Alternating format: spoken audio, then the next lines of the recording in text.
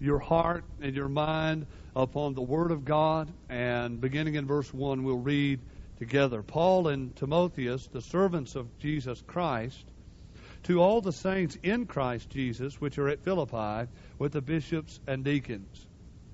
Grace be unto you and peace from God our Father and from the Lord Jesus Christ. I thank my God upon every remembrance of you, always in every prayer of mine for you all, making request with joy, for your fellowship in the gospel from the first day until now, being confident of this very thing, that he which hath begun a good work in you will perform it until the day of Jesus Christ. Let us pray. Father, as we come to you this morning, we ask you in the name of the Lord Jesus, for his glory and for our good, that you would walk and work among us today in a special way. Help us, Lord, to fix our minds' attention for just these few moments that we have left, Lord, upon your infallible, inerrant, inspired word. God, where you have revealed yourself to us and revealed to us how to live and conduct ourselves as a local expression of your eternal kingdom. And so, God, I pray this morning that you will open the blinded eyes, unstop the deaf ears, and soften the stony hearts. Lord, that if there is one here today that does not know you in a free pardon of sin, that today you would draw them and call them, convict them deeply of their sin, show them the beauty and glory of Jesus Christ, their substitutionary sacrifice, and help them to have the faith, grant them the faith and the repentance to turn away from sin so that they can place their trust in you.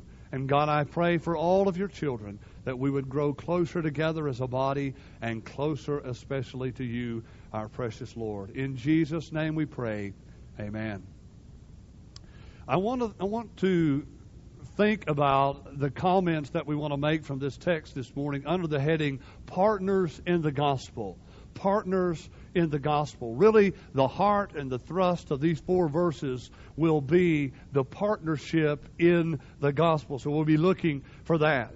But I mainly have 6 things that I want to observe this morning. And I know that sounds like a lot for me, but by God's grace, we'll move through this text rapidly. So the first 3 are just simply 3 words. And those words are this, just for your notes: thankful, prayerful, and joyful. Thankful, prayerful, and joyful. So if you look in verse 3, he says, I thank my God upon every remembrance of you. And we have to understand the reason I went back and read those first 2 verses along with these is because we have to understand that this is a letter that the Apostle Paul wrote to a local congregation of believers. This is not a letter from one person to one other person, but from one person to many people in the congregation of the church there at Philippi. And so when we think about that, he is thinking in his prison, he's imprisoned at this time in Rome, and as he thinks about them and as he thinks about the unique relationship that he has with this local body of baptized believers, this body of believers that by the grace of God and the sovereign hand of the powerful gospel preached through the Apostle Paul as he and his missionary team came up through into the European continent, and the gospel found its way into the heart of Lydia and into the heart of the demon-possessed girl there in Acts chapter 16 and into the heart of the Philippian jailer and their families. There was a church planted there. And Paul has a unique relationship with these people. And when he thinks about them from his prison cell, as they have sent Epaphroditus with a love gift to him, he sends back a letter saying, I love you, and here's my gift, here's my letter to you. And when he thinks about them, the first thing that we need to observe is that he is thankful for them. He's thankful for them. So we can observe, first of all, that in the context of the local church, in the relationship, the unique and special God-ordained relationship that God has given us as a body of believers brought together by the sovereign power of God, the first thing that we ought to have is an attitude of gratitude. And I wonder this morning, can we say that? And I had to pray in preparation for this. Am I truly thankful for you? Are you truly thankful for me? Are you truly thankful for each other? And that's what Paul thinks about. He says, I'm thankful when I think about the unique relationship that I have with you, a covenant community of believers, the local church.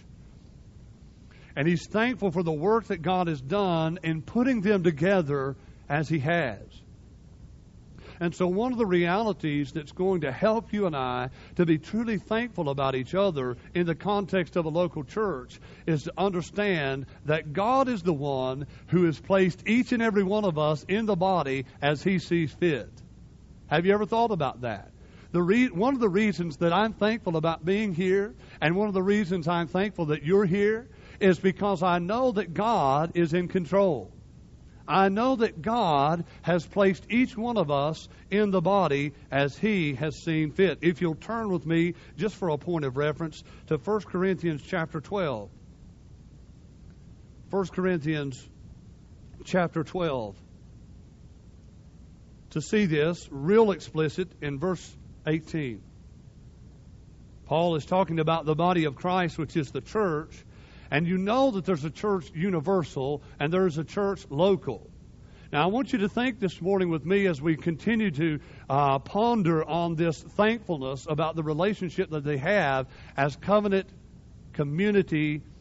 I want you to think about the local church as an expression of the universal church. Can you do that? Can you think about the local church being the expression, the way of manifesting the global church of God? How do you fulfill so many of the commandments that we find in the New Testament that involves the church? The way that you do that is not in the context of the universal church, because that would be impossible. But the way that we flesh it out is through the context of a local church. And Paul says here in verse 18, if you look, but now hath God, so God's the one doing something, set the members, every one of them, in the body as it hath pleased him. So it didn't come from Kevin, it came from God. God, in his sovereign plan and his sovereign purpose, has brought us together. You say, I don't know about somebody. Yes, he has. He's brought us all together. And I don't know why you're here today, but I know this: God doesn't make mistakes. Now, I may not understand what he's doing, but God doesn't make mistakes. And so he's brought us together. And if you're concerned that maybe he's talking about the universal church at this point, I would point you simply to verse 27. Verse 27, where Paul says, now you are the body of Christ and members in particular. So he's writing to the church at Corinth, and he says God has set, and you see the picture there?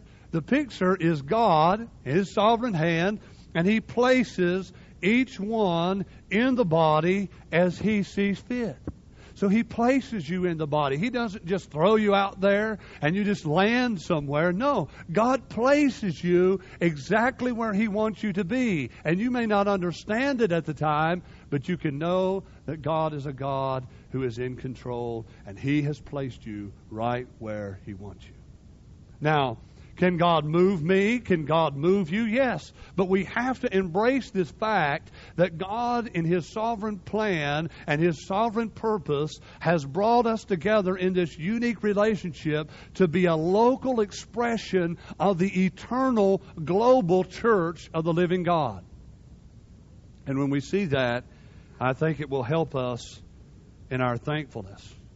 So in order to express this sovereign hand of God, in order to acknowledge this truth, I think this is where church membership comes in. Now, I don't have time this morning to go into all the biblical reasons that I believe someone may be asking, is church membership even a biblical concept? And I have studied this for at least 2 years, thinking about the context of the church, because I'm one of those kind of guys that ask questions. Do we need to do this? Is this essential? Is this what the Word of God emphasizes? What does the Word of God highlight and emphasize and command? And I believe that the way to flesh out over and over in the New Testament is to be a covenanted body of believers. That means we lock arms, and the way that we do that in a very practical sense is to become a member of a local congregation of believers. See, membership is not simply a list of names. It's not a name on a list, or else it shouldn't be. But church membership, in a biblical sense, is a covenant commitment with a local group of disciples. Say that again. Biblical church membership is a covenant commitment to a local body of disciples of Jesus Christ. In other words, this means that we acknowledge that God is calling us to lock arms, if you will, for the betterment of that group of believers, for the betterment of the spiritual health of the body here at Burke, and for the advancement of the gospel to the community in which God has placed us. I hope that makes sense. The way that God has called the gospel to go forth is not necessarily from individual Christians, but from groups of people that God has placed together to lock arms with each other for the advancement of the gospel, for the glory of God, and for the betterment of our community around us. So this commitment does, however, take work. It takes work. So Paul, when he writes, he's genuinely thankful, but he's not ignoring, nor does he doesn't ignore it. He doesn't brush it to the side, the problems that the church was having. As a matter of fact, he's going to address these problems, the things that they need to be brought to their attention, the things that they need to work on, the unity and so forth. Paul's going to mention that. If you want to jot it down, we're going to get to it eventually. But in chapter 1, verse 27, chapter 2, verse 2, and chapter 4, verse 2, he mentions these things that they need to work on. But Paul's attitude is one of thankfulness. That's the first word. Now, ask yourself this: am I thankful? I'm truly thankful. I can say that from the bottom of my heart. Now, the second word that I want us to look at is not only thankful, but also prayerful. If you look in verse 4, he says, always in every prayer of mine for you all making request with joy. That's a long phrase, isn't it? I keep looking for a comma right there, but I don't see one. Always in every prayer of mine for all of you. So he just doesn't pray for a select few, but he's praying for them all. And so this covenant relationship that we have that is in Christ, this local expression of the universal church and the kingdom of God, is the ground or the reason for our prayers for one another. The reason that Paul's thankful, the reason that Paul is prayerful, is because of the relationship that he has with this local body of believers. And so he prays for them. And although we're going to get into the content of the prayer in a future message, let me just simply say at this time that Paul is praying here for the continual growth. In other words, Paul's praying that they will grow in sanctification, that they will grow in being set apart for God and to God, for God's glory, for the betterment of the body there at Philippi, and for the community and the world around them. He's praying that they will grow up in Christ, that they will continue to grow in Christ's likeness, that they will continue to have a God-centered love for each other and live holy lives, increasingly holy lives, so that God will be glorified and they will be the better helped. Another observation about prayer is simply this: prayer glorifies God and it changes you. Prayer glorifies God and changes you. How does it glorify God? It glorifies God because when you bow your knees to God and you pray, what do you say? You see, you say things with your words, but you also say things with your actions, don't we? So when I bow my knees and plead with God for mercy and grace for you, that you and I will grow in God-centered love for each other, that you and I will grow in holy lives so that God's name is hallowed, is honored and glorified and prized and treasured among us and among the community around us. When I bow my knees and pray, when you bow your knees and pray for one another, you glorify God because you are showing that you are totally dependent upon Him. You tell me something that glorifies God more than trusting in Him. Nothing glorifies God more than trusting in Him, depending upon Him. When you trust me, when you depend upon me, that in a sense says that you're trustworthy. And God is ultimately, completely, utterly trustworthy. He is the only one that you can constantly and completely depend on for life and breath and everything. Everything that we want. Everything that we want in advancing the gospel to the community around us and to the nations around us is only made possible by the grace of God. And so Paul prays for them. And not only is he thankful and prayerful, but he's also joyful in verse 4.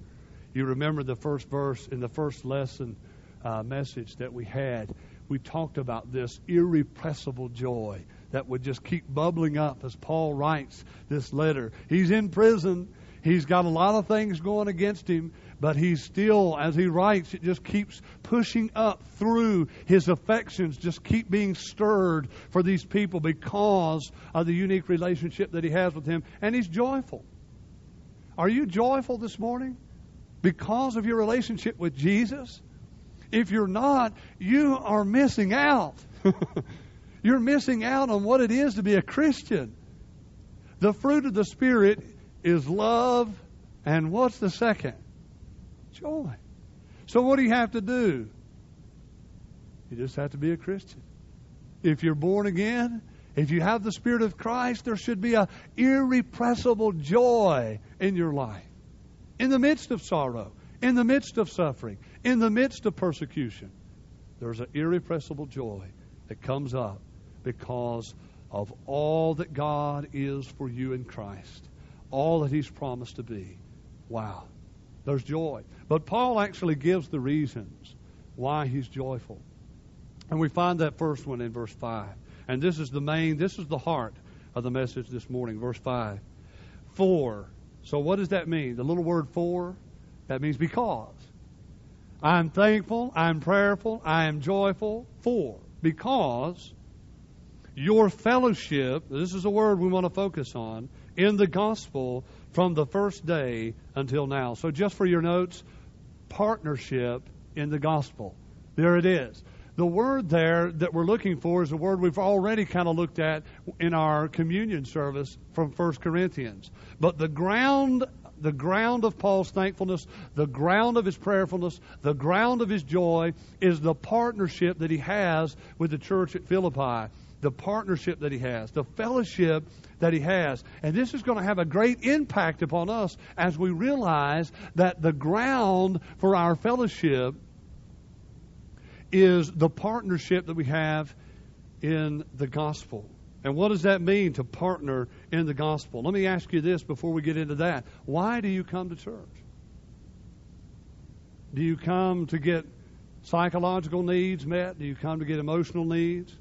Do you come for social needs, for meals together? Is that fellowship? If we have a meal together, is that biblical fellowship?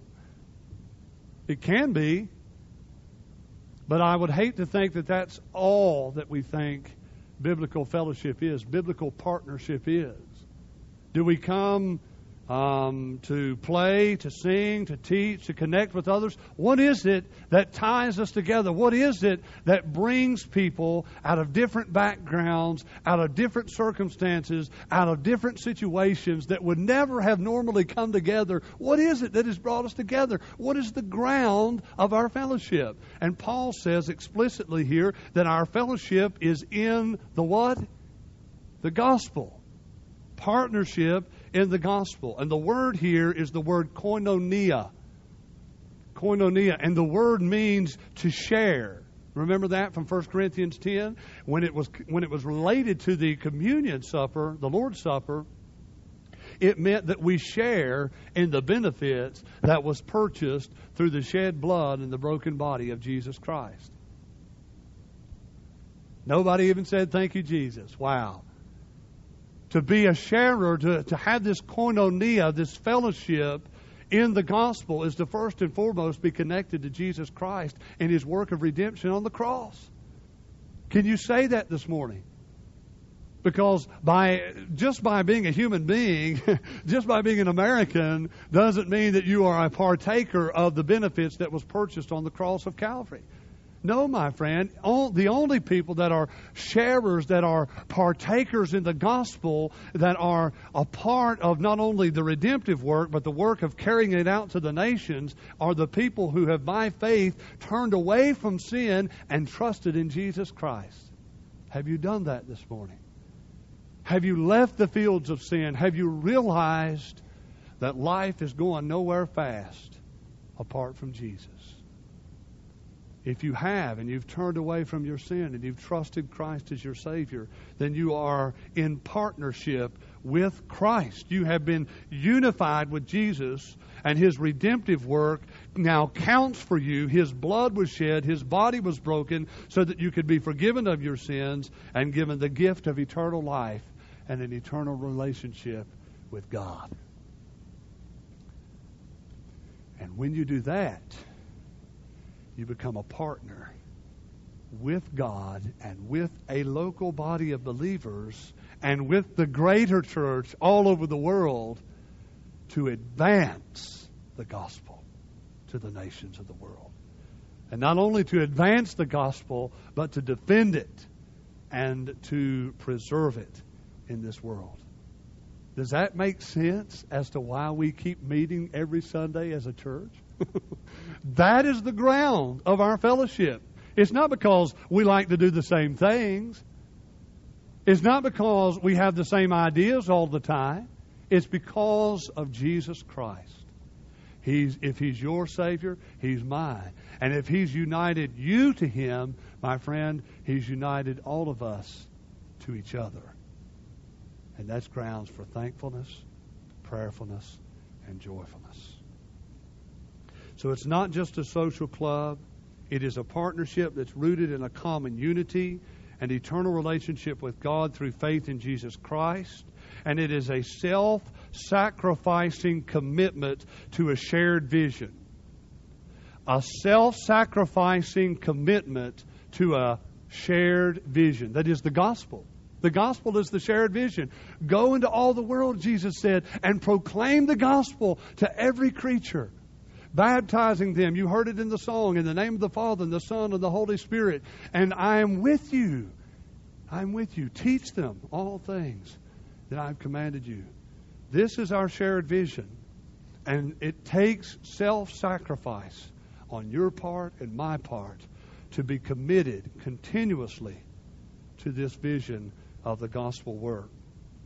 So we've all been united together in one body, and the charter of the church, the mission of the church, is to proclaim the glorious good news of the gospel, the redemptive work that is in Christ Jesus, and live a holy life that will cause people to see that God's hand is not short, that God's hand is not weak, but God is mighty to save, and He will radically transform you from a sinner to a saint. He will take you from a person who is in rebellion against God, who doesn't love the things of God, who doesn't love the people of God, to a person who loves God and wants to obey God and wants to lift His name up to the world. I can remember the transformation in my life, and it's just like flipping on a light switch. There He comes. Beautiful. Glorious. Mighty to save, with an outstretched arm, willing to send His only begotten Son to die on the cross, to shed His innocent blood, not for His own sins, but for yours and for mine, so that we could have a relationship with God, so that we could know Him and make Him known to the nations of the world. That's why we have VBS. That's why we gather here every Sunday, because we love Jesus and we want to see Him exalted. Do you want to see Jesus exalted? When Jesus is lifted up, are you happy? That's what makes Paul happy. That's what makes Paul thankful. That's what makes Paul joyful, because I'm in a partnership with you in the gospel. Now, there's one other connotation of this word koinonia, this Greek word that I need to express to you today, and that is this. It is not only a unity in a shared vision, but it also has the idea of being in a business partnership with each other. And so that means, like, if I wanted to buy a fishing boat, my friend wanted to buy a fishing boat, we wanted to go into a fishing business, we'd buy a boat together, and then when we would partake, we would share in the benefits of that business. And that's what the gospel is. The gospel is our charter. The gospel is our mission. And we are partnering together. And the Philippian church does not just send prayers, but they also send help, aid, financial aid and help to partner with Paul in getting the gospel out even while he's in prison. And it's important to notice that he says that you have done this in verse 5. How? From the first day until now. So in other words, if you talk to someone and they say, well, what about your partner? And you say, oh, we split up. That's not good, is it? But Paul says from the first day that you were converted, you were locked in with Jesus Christ and you were locked in with me, and you have supported me prayerfully. You have supported me financially. You have supported me by sending Epaphroditus into my life and helping me and encouraging me in prison. And we need to remember that. The fellowship that we have as Christians is deeper than a meal together. It is so much the more needed as we face persecution, as we face trials and difficulties in life together. That's the way it's supposed to happen. When one weeps, we all weep. When one rejoices, we all rejoice. We're a body. We're a family. We're a building of God.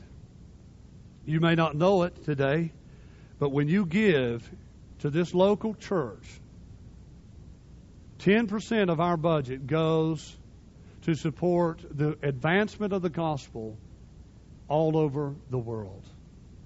4% of our budget goes to support our local association right here in our city and the surrounding area. And 3% of our budget goes to our own church efforts to advance the gospel right here in specific ways. Not to mention how we gather from week to week and the evangelism that goes forth and the prayers that go up, that God will grant grace and mercy. When you give to the missions offerings that we take up, the Annie Armstrong Easter offering, when you give to that, you're supporting over 5,000 U.S. and Canadian missionaries. When you give to the Lottie Moon Christmas offering, that goes to support almost 5,000 international missionaries all over the world. This is a partnership in the gospel. We partake and share in the benefits of the cross, and we partake and share in getting it out to the nations of the world who desperately need to hear it. So he's joyful because of their partnership in the gospel. He's also joyful because of the process of the gospel. The process of the gospel. If you look in verse 6, he says, being confident of this very thing, that he which hath begun a good work in you will perform it unto the day of Jesus Christ. The partnership that we have in the ministry and the conformity of Christ is a process. And Paul says, you're continuing from the first day until now. You haven't given up. And God hasn't given up on you. Are you glad of that? Did you know that the ground and the assurance and the surety that you are going to keeping on for Christ in this text is not your effort, but the sovereign hand of God? As sure as God is God, He who has begun to form Christ in you, He who has changed you in your heart, is going to continue to work in you to change you for the glory of God and the sake of souls until the day of Jesus Christ. So there is a process. And this is another reason to pray for one another. Because I'm in process. You're in process. So don't get too quick to cast stones at each other, because we're all in process. And if there's a process, then finally, and this is the last one, just for your notes, if there's a process, then there's a pinnacle of the gospel. A pinnacle of the gospel. Verse 6, again, He says, if he who begun a good work in you will perform it until the day of Jesus Christ. The day of Jesus Christ is the day that you and I have been waiting on. It's the day that Jesus Christ will return. It's been said that our journey will not be complete until we bow at Jesus' feet. It's a process. And the hope of the Christian faith is not that we are going to be in some kind of disembodied experience in some kind of floaty place somewhere, but it's the return of Jesus Christ. It is the consummation of our transformation into His likeness, to be given a glorified, imperishable body, and to be in a kingdom where peace and joy and righteousness abound forever and forever and forever. Are you looking forward to that this morning? I am. Looking forward to seeing Jesus. Looking forward to being away with this old sinful nature. To being away from sin, to being away from sorrow, to being away from everything that defiles, and being in a perfect place with a perfect body that'll never grow old, so that we can perfectly glorify, magnify, and honor Jesus Christ who died for us. Let me ask you this morning, are you in Christ? Are you in Christ? It may be that even today your heart says, ooh, I don't know. I don't know if I'm a partaker of the benefits of the cross. I don't know for sure. Well, God wants you to know. And so He convicts you of your sin. Then He shows you the beauty of Jesus. Do you see Jesus as the infinite treasure of the universe, more valuable than anything else? Do you see Him there as a substitutionary sacrifice, dying for your sins in your place, so that now all you have to do is simply cry out to God and say, God, forgive me. Forgive me of my sins. Forgive me of my trespasses. Come into my life and make me the person that you want me to be. Will you do that this morning? Let's pray. Father, I ask you today, Lord, to add the increase to your own glory of the preached word. God, thank you for my church family. God, I thank you that you have placed us, you have set us in the body as you have seen fit. And I pray that we would live our lives in such a way that it would manifest the love that you have, that it would manifest the joy that you have, the peace that you have, and that you have given to us. And God, I pray that you would continue to work in process, partnering us in the gospel.